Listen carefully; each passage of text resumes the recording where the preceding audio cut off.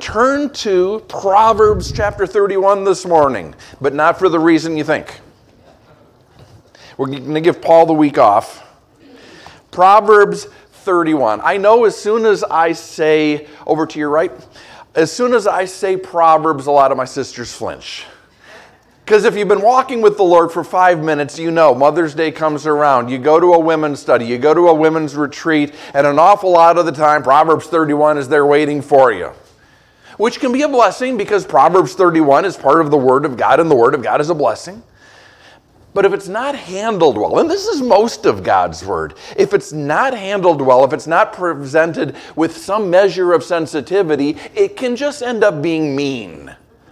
And Proverbs 31 can end up being mean. Let's be honest. We already expect our wives and mothers to be superhuman, to be Wonder Women, hashtag Team DC. So to reward them, we send them to a women's retreat or to a study, or we get them a book, or we invite them to the church on Mother's Day to hear Proverbs 31 taught. We're telling them, hey, last year you killed it. You were great, but let's set the bar even higher. I mean, last year was great, but let's be honest, you can do better. So we believe in you. We're counting on you. Look at Proverbs 31. Be like her. And I know that's no one's intention. But there's what we intend, and then there's the effect that we have. There's what we're trying to say and what other people hear. And I know when some ladies hear Proverbs 31, what they hear is condemnation. You're doing a lot, but you're not doing enough. So why, you're asking yourselves, why are we turning then there, Patrick? Because this morning I want to explore a different angle, a different take on these 21 verses. One that maybe you haven't considered. One, shockingly, that's applicable to men and women. We'll take some of the load off of the ladies this morning. Guys, it's an opportunity to pick up some of what they've been weighed down with all these years. We're going to start off with a quick run through, just to refresh us or reorient us to what's here, to what people are talking about when they say Proverbs 31 woman, and then we'll circle back around. But verse 10, this is where the good part starts. Who can find a virtuous wife? That's the subject of the passage. Virtuous, capable, diligent, good, godly. Who can find such a woman? She's an ideal. She's a role model. She's something that many aspire to, but few achieve. Her value, verse 11, is far above rubies, value above measure. The heart of her husband safely trusts her, so he'll have no lack of gain. She's characterized by honesty, fidelity, chastity. Her husband doesn't have to worry about her, what she's doing, how she's spending her time, how she's spending her money. She does him good and not evil, verse 12, all the days of her life, because her best efforts are always directed to strengthening him, to building him up. Verse 13, she seeks wool and flax and willingly works with her hands. She doesn't worry about getting her hands dirty. She doesn't mind it, and she doesn't require a bunch of store-bought niceties. She would rather make something better, cheaper herself. She's like the merchant ships, verse 14, brings her food from afar. What matters to her is quality. It doesn't matter where she has to go to get it. She also rises while it's yet night, verse 15, provides food for her household, a portion for her maidservants. She cares about others, sacrifices sleep to take care of others. She considers a field and buys it. From her profits, she plants a vineyard. So she's not only a homemaker, she's an entrepreneur who doesn't spend her earnings on herself. She reinvests her earnings carefully. She girds herself with strength and strengthens her arms. Again, this theme of building up others, building up herself so that she can take care of others and avoids things which might weaken her. She perceives that her merchandise is good, the things that she makes, and her lamp does not go out by night. This implies a home business. She's making fabric. She's making finished goods with wool and flax. She's excited about what she's doing, working late into the night, taking pride in her work. She stretches out her hands to the distaff. Her hand holds the spindle. She first takes the wool and flax, spins it into yarn and thread, and then turns the yarn and thread into finished goods, some for her family, others to the marketplace. But she also cares about those less fortunate. Verse 20, she extends her hand to the poor. She reaches out her hand to the needy. Those who are poor just around her and those needy individuals in her life specifically. She's not afraid of snow for her household, for all her household is clothed with scarlet. That's weird. It's weird because why is it snowing in Israel? Sometimes it does. There was one day, it was 100 years ago, but there was a day that Jerusalem got 17 inches of snow in one day. So it happens rarely, but when it happens, what good is it to be clothed in scarlet? Some have suggested, well, snow is winter, winter is cold, scarlet absorbs the heat of the sun and it helps keep you warm. I think that's probably a bad translation because the word translated scarlet literally means doubled. Idiomatically, it can mean double dyed. So to dye twice to get a deep, rich color like scarlet, but doubled could also be double thickness. This could be lined or layered clothing, which makes a little bit more sense in winter. But we're going to come back to that. Verse 22, she makes tapestry for herself. Her clothing is fine linen and purple the color of royalty, so she's of the upper class. Color, style, quality of materials reflected that. She makes tapestries for herself and also for the marketplace. Her husband is known in the gates, verse 23, when he sits among the elders of the land. So her husband is a big deal, but she deserves some of the credit, either because she does such a good job of taking care of the home front that he can direct his full attention to affairs of business or state, whatever his gig is. Or the other way to read it is that she deserves credit because she's contributing to his reputation. And I can relate with that. She's making him look good. I rub people the wrong way. I'm a big, loud guy, and some people have a hard time getting next to me, but no one doesn't like Anne. So some people, maybe you're among them, look at Anne and say, okay, she likes him. I don't get it. But if she likes him and I like her, maybe I should look harder to see what it is that she's seeing. And I've benefited from that. She makes linen garments and sells them, verse 24, and supplies sashes for the merchants, maybe even the merchant ships, back in verse 14. Either way, she's not selling stuff on the corner, out the back of a truck. She's bringing finished goods to market, maybe even exporting them. Strength and honor are her clothing. She shall rejoice in time to come because she's never going to be embarrassed by anything that she's sold or anything that she's said or anything that she's done. She opens her mouth with wisdom, and on her tongue is the law of kindness. She speaks the truth in love. She not only knows the right answer, she knows the right way to express it so people can receive it. She watches over the ways of her household. She does not eat the bread of idleness. Notice she doesn't need to work for her bread. She's well off. She's well to do, but work is her bread. And besides, she knows the danger of laziness. She doesn't allow herself to fall into that trap. She doesn't allow her children or the servants of the household to fall into that trap. Her children rise up and call her blessed. They don't resent working. They come to value it. And not her children only. Verse 28, her husband also. And he praises her. He never refers to her as the old ball and chain. He always defends her, esteems her, speaks highly of her, not just when she's in the room, but when she's out of the room. He always gives credit to her. Many daughters have done well, verse 29, but you excel them all. You're better than all of them. And then we come to a final word, which is more like the rest of the Proverbs that we see collected in this book. What we've just read, this passage, is kind of an outlier, but it wraps up in a very familiar sounding couplet. Charm is deceitful and beauty is passing, but a woman who fears the Lord, she shall be praised. And that's who we've been talking about, right? A woman who fears the Lord, because the fear of the Lord is the beginning of wisdom. And it's wisdom from the Lord that allows this woman to be and do and accomplish everything we just read about. So verse 31, let her share in the reward. We wouldn't be where we were if it wasn't for her. Give her the fruit of her hands. Let her own works praise her in the gates. Make sure that she enjoys the same blessing with which she's blessing us. That was really fast. By design, because that wasn't intended to be an in-depth study. Just a quick pass to get us oriented in case we haven't been in Proverbs 31 for a while. There's a lot more depth, there's a lot more nuance that I just skimmed right over.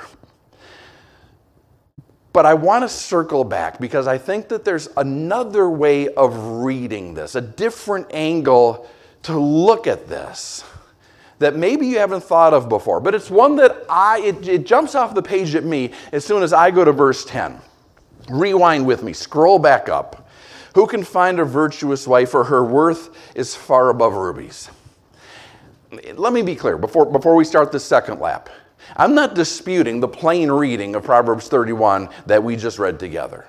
I think it is just what it appears to be, an exhortation to wives and mothers. I'm not saying, ladies, all of the retreats you've ever been to were wrong. No, I think they're fine. But this morning I want to suggest not so much a new interpretation as a new application. A different way not to read and understand the text, but perhaps to apply the text to our lives, in addition to the obvious. Verse 10, who can find a virtuous wife? Her worth is far above rubies.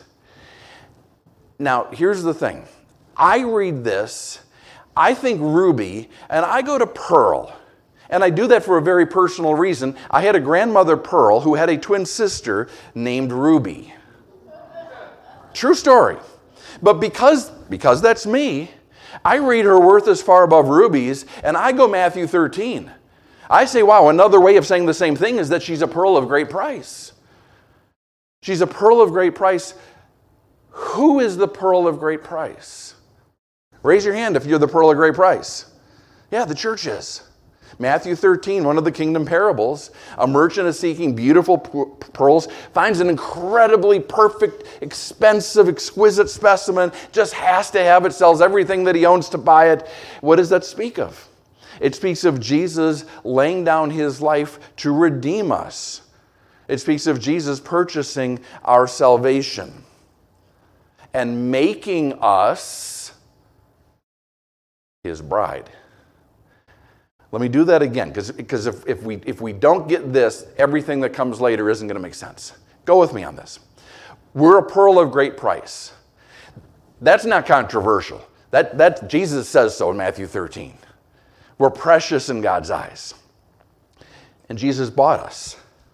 He purchased us. He redeemed us, this pearl of great price. And because he did, we get to be the bride of Christ. If that's a new idea, Ephesians 5:22 and 23, Revelation 19, 7 and 8 are good places to start. We're the bride of Christ.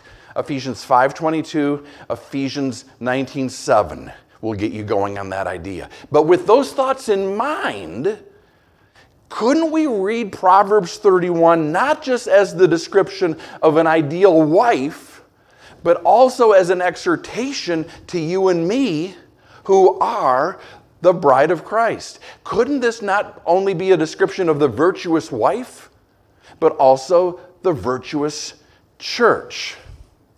If you're not sure, let me come in from a couple angles. If you're not sure, look again at verse 13. She seeks wool and flax and willingly works with her hands. I didn't do this on purpose, but we were in Hosea 2:9 just last Wednesday. Those of you who are with me, remember we read that wool and flax were gifts that God gave his wife Israel to seal his covenant relationship with her. We're the bride of Christ. Israel is the wife of Yahweh. And that's been a main theme in our study in Isaiah these past several Wednesdays. So is there a parallel there? Wednesday night folks are saying, that is so cool. And some of you are saying, I'm not sure I'm tracking. Okay, either that works for you or if it doesn't. If it doesn't, let me come at it from yet another direction. Go down to verse 22. She's wearing purple. Appropriate for a king, appropriate for a bride of a king. What else is she wearing? She's wearing linen. Purple and linen in the same place should make us say, that's interesting.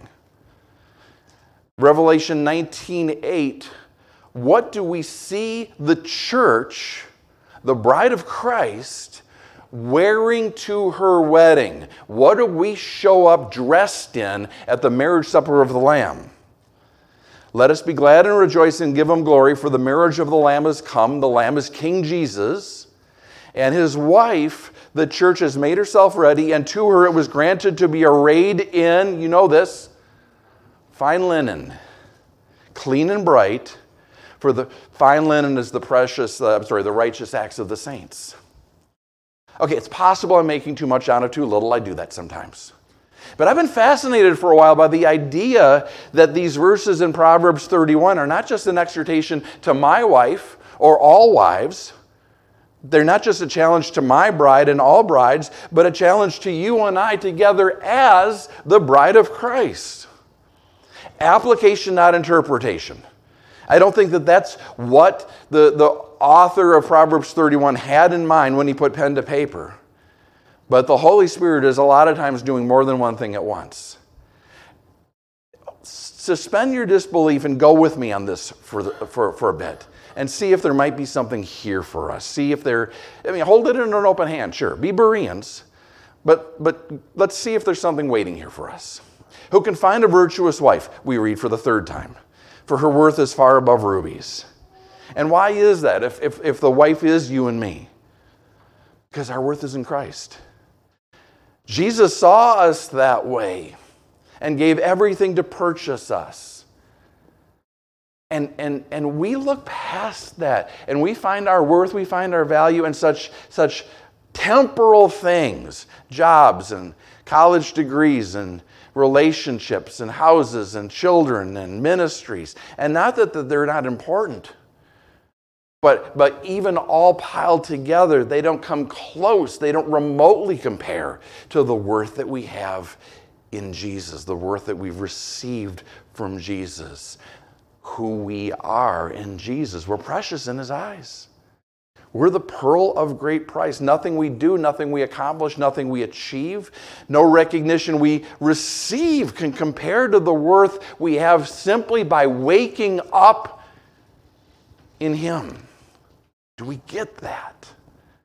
And sadly, so much of the world doesn't begin to get it. Precious can also be translated scarce, because scarce things are often precious. And we know that's true. Salvation is scarce. Narrow is the gate, right? Not many mighty. Christ's death was effectual for all of us, but so few lay hold of that. But even for those of us who do, even for those of us who pass through that gate, do we understand who we are on this side of the cross? Do we see ourselves as pearls? Do we embrace our new identity? Not just as God's children. I mean, if that was all, that would be enough. That would be so much more than enough. But we're not only God's children, we're the bride-to-be of his only begotten Son. Not because of anything we've done, not because of anything we will do, but because of what he did. We are right now of infinite worth. You see, it doesn't not work, right? Let's keep going. Verse 11. The heart of our husband safely trusts us, so he'll have no lack of gain. Let's say we have decided to follow Jesus. We've decided to be the wife who cooperates fully with her husband's plans the way that we read here. What does that mean? That means that our plans are his plans. And that his gain, his fame are our only priorities. That's God's call on our life, right? Easter weekend, we had young men and women from 10th Hour Project here.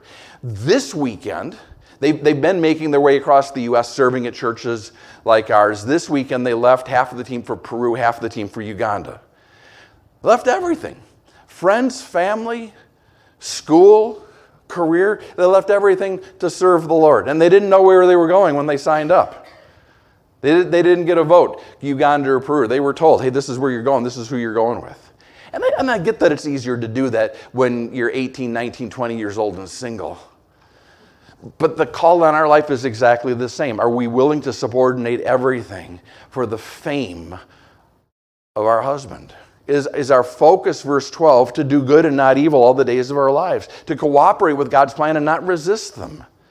To not say, I'll follow God if, I'll follow God when, I'll follow God as long as. No, to follow God. Knowing that when we do, our King gains because the kingdom of God gains. When we cooperate with God's plans, we're an asset The kingdom gains souls. God gains glory. When? When we decide to make His priorities our priorities. When we decide to make His plans our plans. We'll keep going. She seeks wool and flax, willingly works with her hands. We saw a moment ago how wool and flax might point us to the marriage covenant.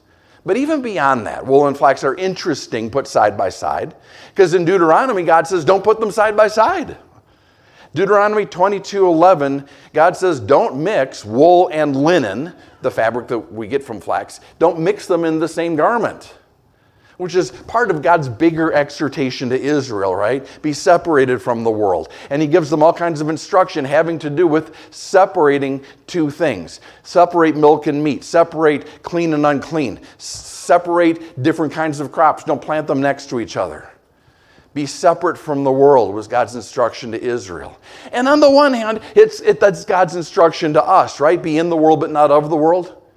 Paul, for the last several weeks, has been telling us every Sunday what?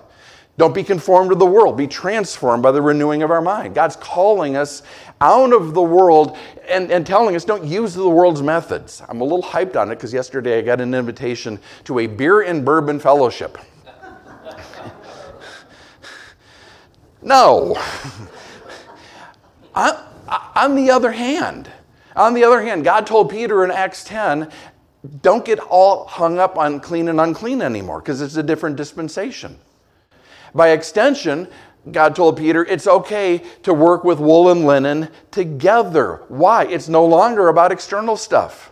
It's no longer about customs and rituals and observances that mark us as belonging to God. It's God the Holy Spirit sealing us. It's God the Holy Spirit dwelling within us. It's God's love pouring out of us that marks us as belonging to God. So today, rather than fearing the world, we get to go out into the world and get our hands dirty like the Proverbs 31 woman.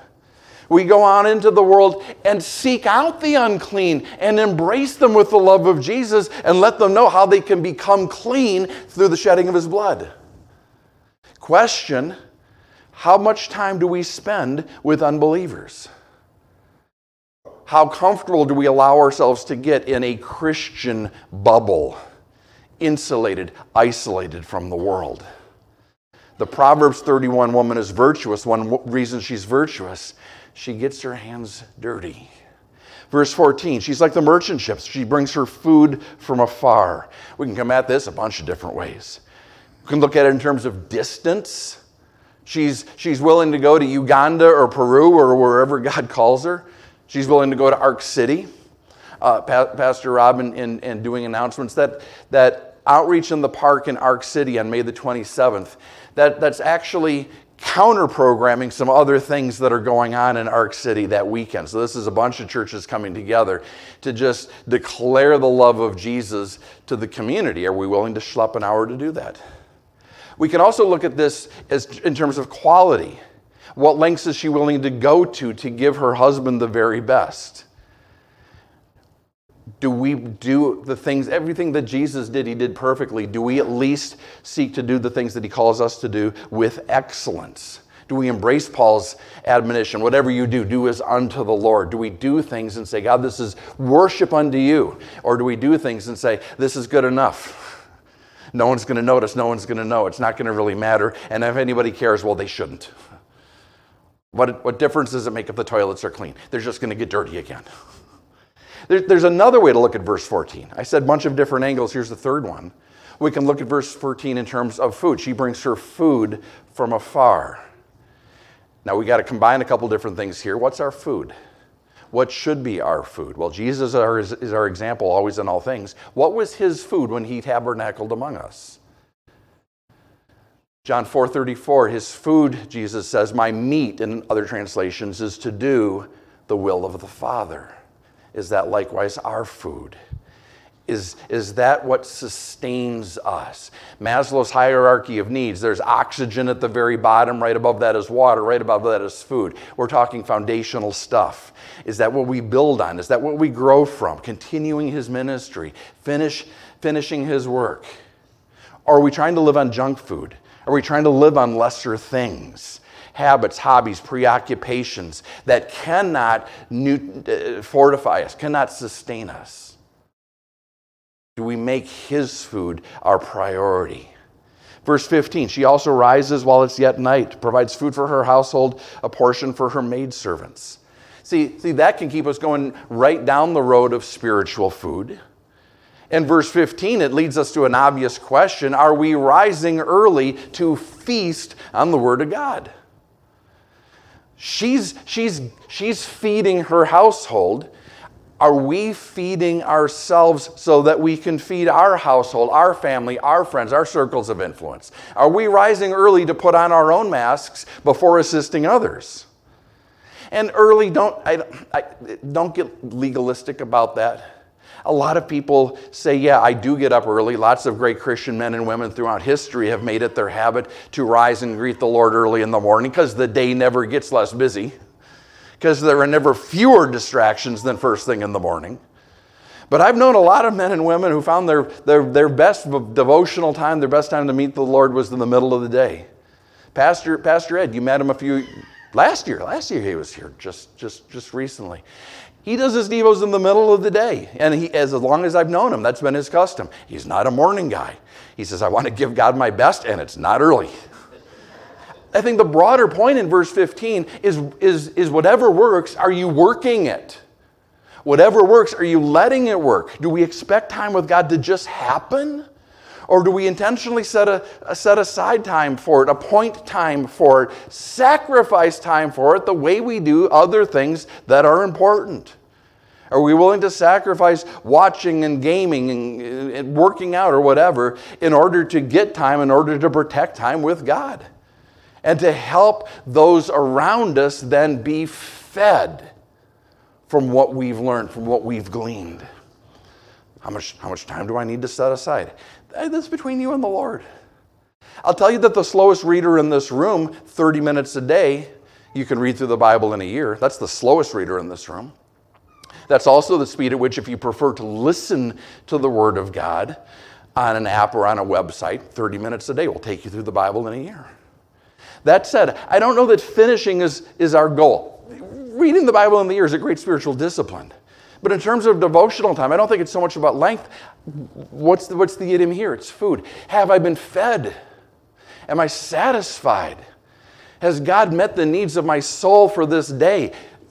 We know when that has happened, right?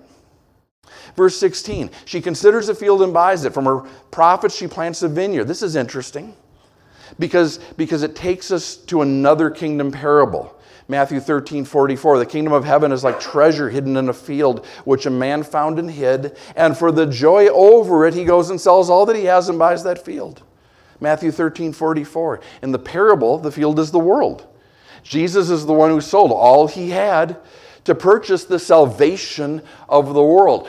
For the joy set before him, for the joy over it, he goes. We read in Matthew 13:44, for the joy set before him, we read in Hebrews, he endured the cross. But here, Proverbs 31:16, it's the wife who's buying the field. So how does this work? Is our metaphor breaking down? I don't think so. Because it starts off by saying, from her profits, she plants a vineyard. Where do our profits come from? From her profits, she plants a vineyard. Where do our profits stem from? Why should I gain? Why should I profit from his reward? Our profit comes from Jesus. Everything we have comes from Jesus. We've profited. All of us have profited from his sacrifice, right? What do we do with that? How do we reinvest it? Again, application, not interpretation, but I read in verse 16 a question. Am I following Christ's example? Am I planting? Am I watering? Am I investing in other people's lives? Am I helping Jesus make the most of this field that he purchased? Am I laying down my life to make disciples? Am I laying down my life that others might know him and grow in him? And are we being thoughtful and prayerful about who and how and when? Verse 16, she considers a field before she buys it. She just doesn't jump at something willy-nilly. Do we consider a ministry? Do we ponder a relationship? Do we pray about an opportunity before we dive headlong?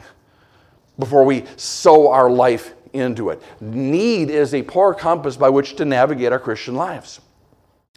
Need is a poor compass. Why? Jesus said, the poor will always be with you. There's need all around us. What's a better compass? Prayer. Prayer in the Holy Spirit. Guiding us to the good works that God prepared beforehand that we should walk in them. Because if I just jump at a need, any need, pick a need, any need, I might be walking in somebody else's work. They might be standing on the sidelines, and no one is walking in my work. She girds herself with strength and strengthens her arms.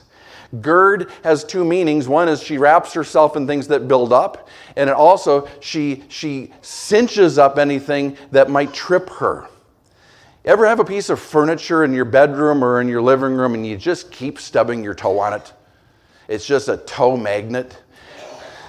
I have this habit of putting things where I trip over them and then leaving them there until my wife, with wisdom from the Lord, says, if you keep kicking it, maybe you want to move it. No, I'll just stop kicking it. Yeah, because that works. But verse 17, what is this Proverbs 31 woman, what is this Proverbs 31 church doing? Moving the things that it trips over. If you trip over the game console, give it away. If you trip over the internet, lock it down. If you trip over being up late at night, change shifts. If you trip over old relationships, lose the phone number, lose the photographs. Don't keep telling yourself you're not going to trip the next time. Verse 18, she perceives that her merchandise is good and her lamp doesn't go out by night. Now this is cool because we read in Psalms, taste and see that the Lord is good. We read in the Gospels, don't set your lamp under a bushel. What happens when we put them together? Jesus came into the world to be light. You and I have discovered that light. And we've said, oh, that's good. And Jesus says, I know. Now take it and carry it into the world. Because the light is the light of life. The light is the light of hope. The light is the light of the gospel. And when people follow it, they follow it to me. For the Proverbs 31 woman, now keeping the candle lit meant profit. Staying up late, making more merchandise, pushing the darkness away. For you and I, it's profit too. Because as we labor and sacrifice to carry the light into the world, the kingdom profits, the kingdom gains souls. Directly as we share our faith, indirectly as we make disciples. Is that the only place in Scripture those two thoughts are linked together? Not remotely. Revelation 2, Jesus' letter to the church in Ephesus. He takes these two ideas, taste and see that the Lord is good, Jesus is the light of the world, puts them together. He says to Ephesus, return to your first love, right? Keep tasting, keep seeing, keep showing yourself that God is good, or I'll remove your lampstand. Keep tasting and seeing that the Lord is good, or you'll lose the opportunity to be light bearers. Shows up again in Revelation 18, but we're going to keep going. Today we have the opportunity and the privilege to be light bearers, to carry the light of Jesus into the world. That opportunity doesn't last forever. One day Jesus will return and remove his church. But even before that, if we're not faithful with the light he's given us, he might remove our ministry even before he removes the church bodily. So verse 19, the Proverbs 30 woman keeps keeping on. Stretches on her hands to the distaff. Her hand holds the spindle. She's stretching, she's reaching, she's grasping, she's holding tight to the ministry God has called her to. She didn't need to work. You get this from the passage, right? She's already wealthy. We don't need to serve to be saved. We're already saved. We're not going to get more saved. It's our privilege to serve. Do we see it that way? Is ministry a get to or a got to? She extends her hand to the poor. She reaches out her hands to the needy. And man, that's a challenge in our day and age. It's a challenge as the church to serve the poor. It's so easy to get hardened, isn't it? A couple of weeks ago, I was driving home and I stopped at an intersection. There was a guy with a sign. Got laid off today. Nowhere to sleep, nothing to eat. And I talked to him a couple of weeks ago. I said, you got laid off today. Where were you working? And he had a story, and I gave him a couple bucks, and then the light changed. Well, a couple weeks later, I see him at the same intersection with the same sign. I said, you got a job, and Then you lost it again. And he says, no, it's just a good rap, man. Like, okay, respect for being honest. But people are willing to take advantage. And that's just a fact. Here's a question. Are we willing to let them? Pastor friend laid this on me a month ago, and I haven't been able to stop thinking about it. He said, hey, you know how in our judicial system we say it's better that 10 guilty men go free than one innocent man be incarcerated? He said, are we willing to let 10 people take advantage of us? Are we willing to help 10 people who don't need it so we don't overlook the one who really does? Man, that sits heavy, right? Because Jesus never rebukes anyone for loving too much. Does he call us to be discerning? Does he call us to be good stewards? Yeah. But would Jesus rather we err by loving someone who doesn't really need it, or be so paranoid that we look over the one who really does? I know that when we love people, we're loving Jesus. So are we loving Jesus by loving people, by helping the poor generally, and the needy in our lives? She's not afraid of snow for her household, for all her household is clothed with scarlet. Doesn't snow in Kansas a lot, but not never. I think once last winter, we got a whole shed full of salt and a snowblower that we used once, but we were ready. Storms of life don't come continually. Some we prepare for, some we can't prepare for. And it's easy to get paranoid and spend all of our time preparing for what might happen, and what if this happens and this happens? What if this happens and then this? How do we prepare at the end of the day? I like the mistranslation of verse 21. We prepare by being clothed in scarlet, don't we? Do we remember that ultimately our protection, our hope, our only real defense is in the blood of Jesus Christ? And are we making sure that the people in our lives and in our household specifically, are we making sure that they know that? Are we telling them what Paul has been telling us every Sunday, to put on the mind of Christ? Don't be conformed, be transformed. Ephesians 6, put on the spiritual armor, put it on before you're in battle. Because if we're not walking in the Spirit, when temptation presents itself, when conflict or confusion rises up, if we're not already walking in the Spirit, we're not likely to pick that particular moment of time to suddenly put on the mind of Christ. However we are, when we find ourselves in battle, will be how we battle. Do we put our spiritual armor on first thing, as a habit, as a routine, knowing that this world is a battle, knowing that we're behind enemy lines? Are we making sure people in our lives know that Jesus never promises to keep us from battle? He promises to be with us in battle. He promises to strengthen us in battle. He promises to win the battle. And he promises eternity on the other side of the battle. So we don't need to be afraid. We have something that no one and nothing can take away. When we go out into the storms of this life, are we going out wearing scarlet? Are we going out cloaked in Christ's righteousness? Knowing the worst thing this world can do is kill us. And that's not bad. Why do we want to hang on to this life? To be absent from the body is to be present with the Lord. Do we know that? Do we cling to that? Do we remind others of that? She makes tapestry for herself. Her clothing is fine linen and purple. Here's another place you might say, Patrick, you just wasted half an hour of my life because the whole metaphor just broke down. We don't make our salvation. We don't earn our salvation. Jesus purchases our salvation. She's making tapestry for herself. It doesn't work, Patrick. Okay, I think that actually makes it work better. Yeah, Jesus clothes us in purple. We're adopted into the royal family because of his blood. We're children of the King. We're joint heirs with Christ because of what he did. No other way. No other name given among men by which we must be saved. Tetelestai. It's finished. He paid for it. But, all of that said, linen. Linen is something we make for ourselves. Revelation 19:8 again, to her, to us, to the bride of Christ, it was granted to be arrayed, to be dressed in fine linen, clean and bright, for the fine linen is the righteous acts of the saints. See, our engagement ring is the cross. Our wedding dress, the garments we wear to our wedding, is what we do after the cross. The righteous acts that we perform, the ministry that we do while we're engaged. Done a lot of premarital over the last dozen years.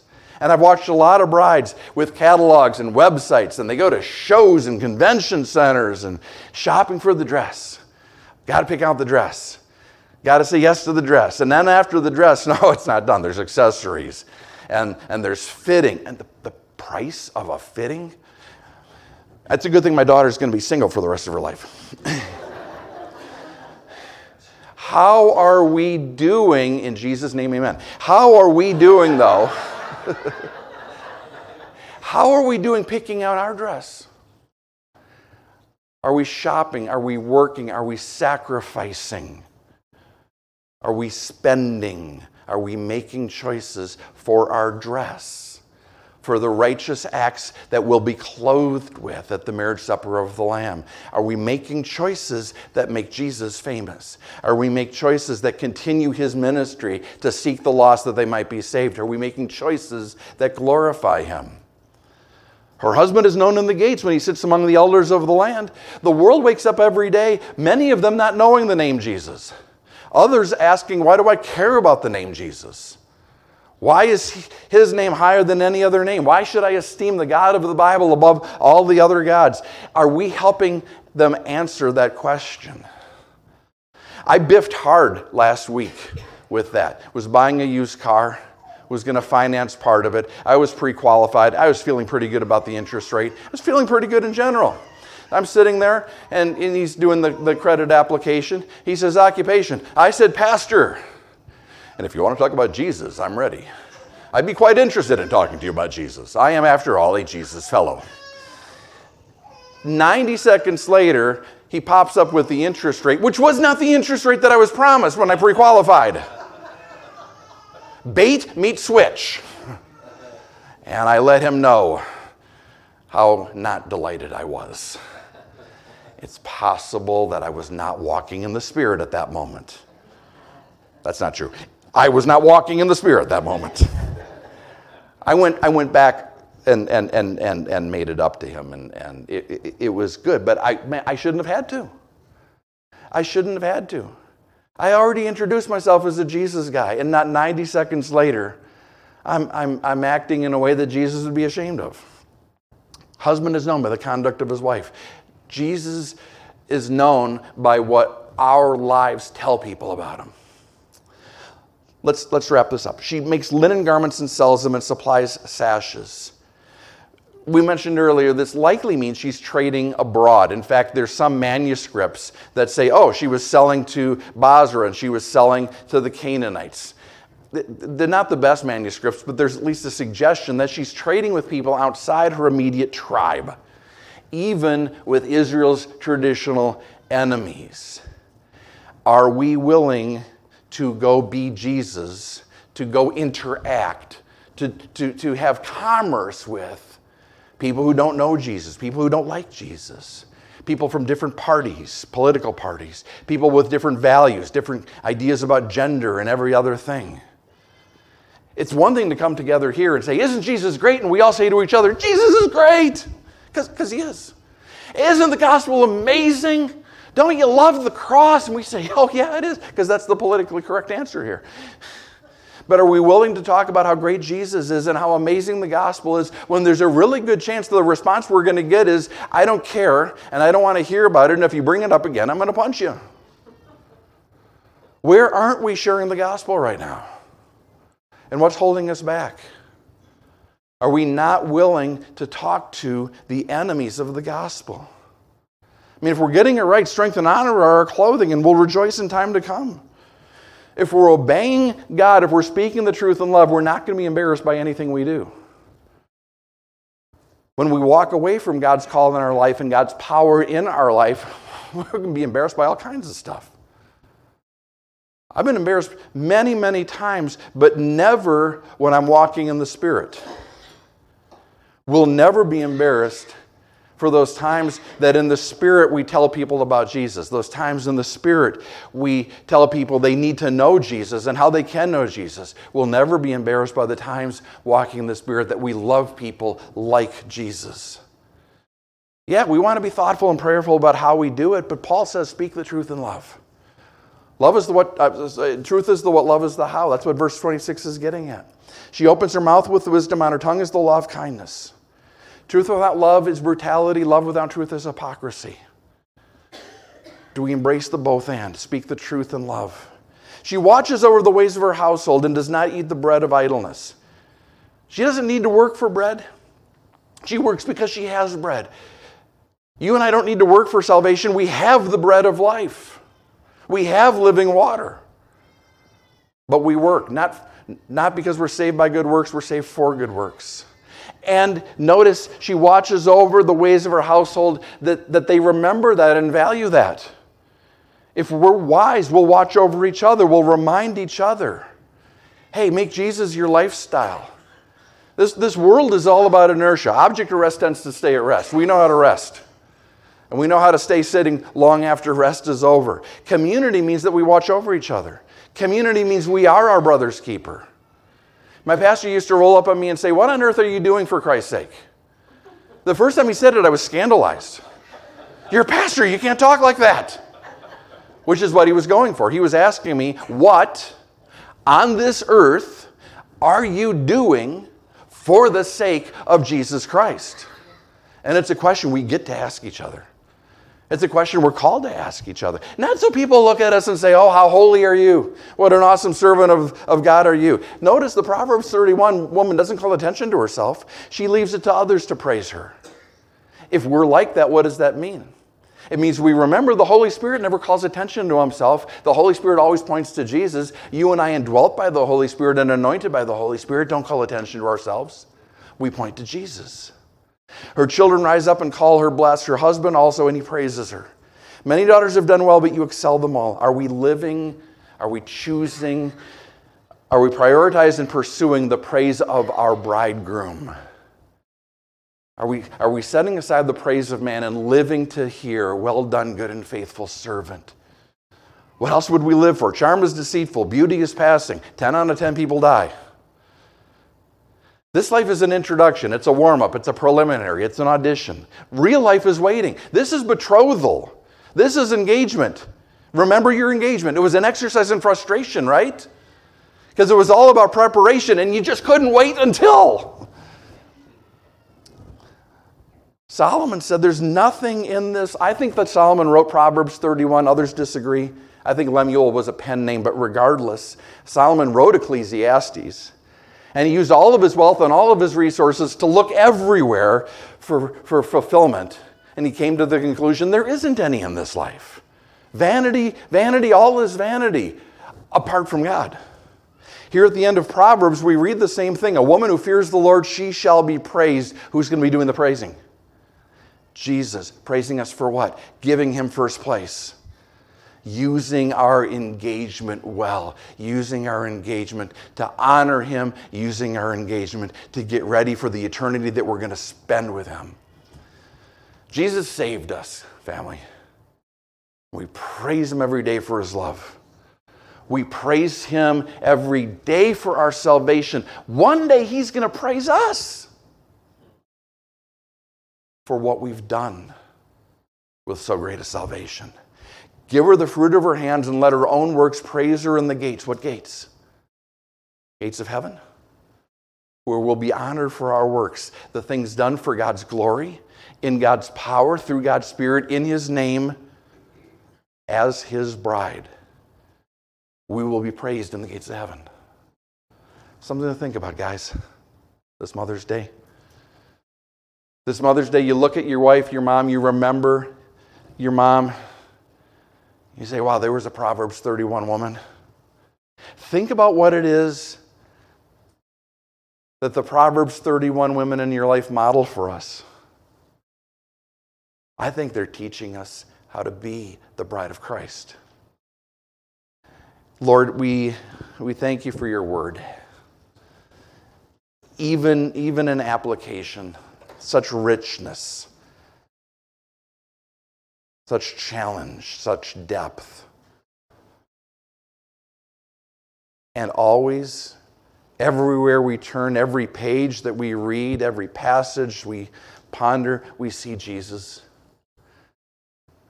Jesus loving us, Jesus coming after us, Jesus reviving us and restoring us, Jesus forgiving us, Jesus overflowing us with grace.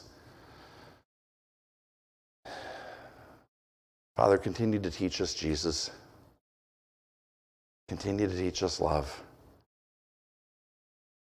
Continue to refine us and sanctify us. Continue preparing us to be your bride.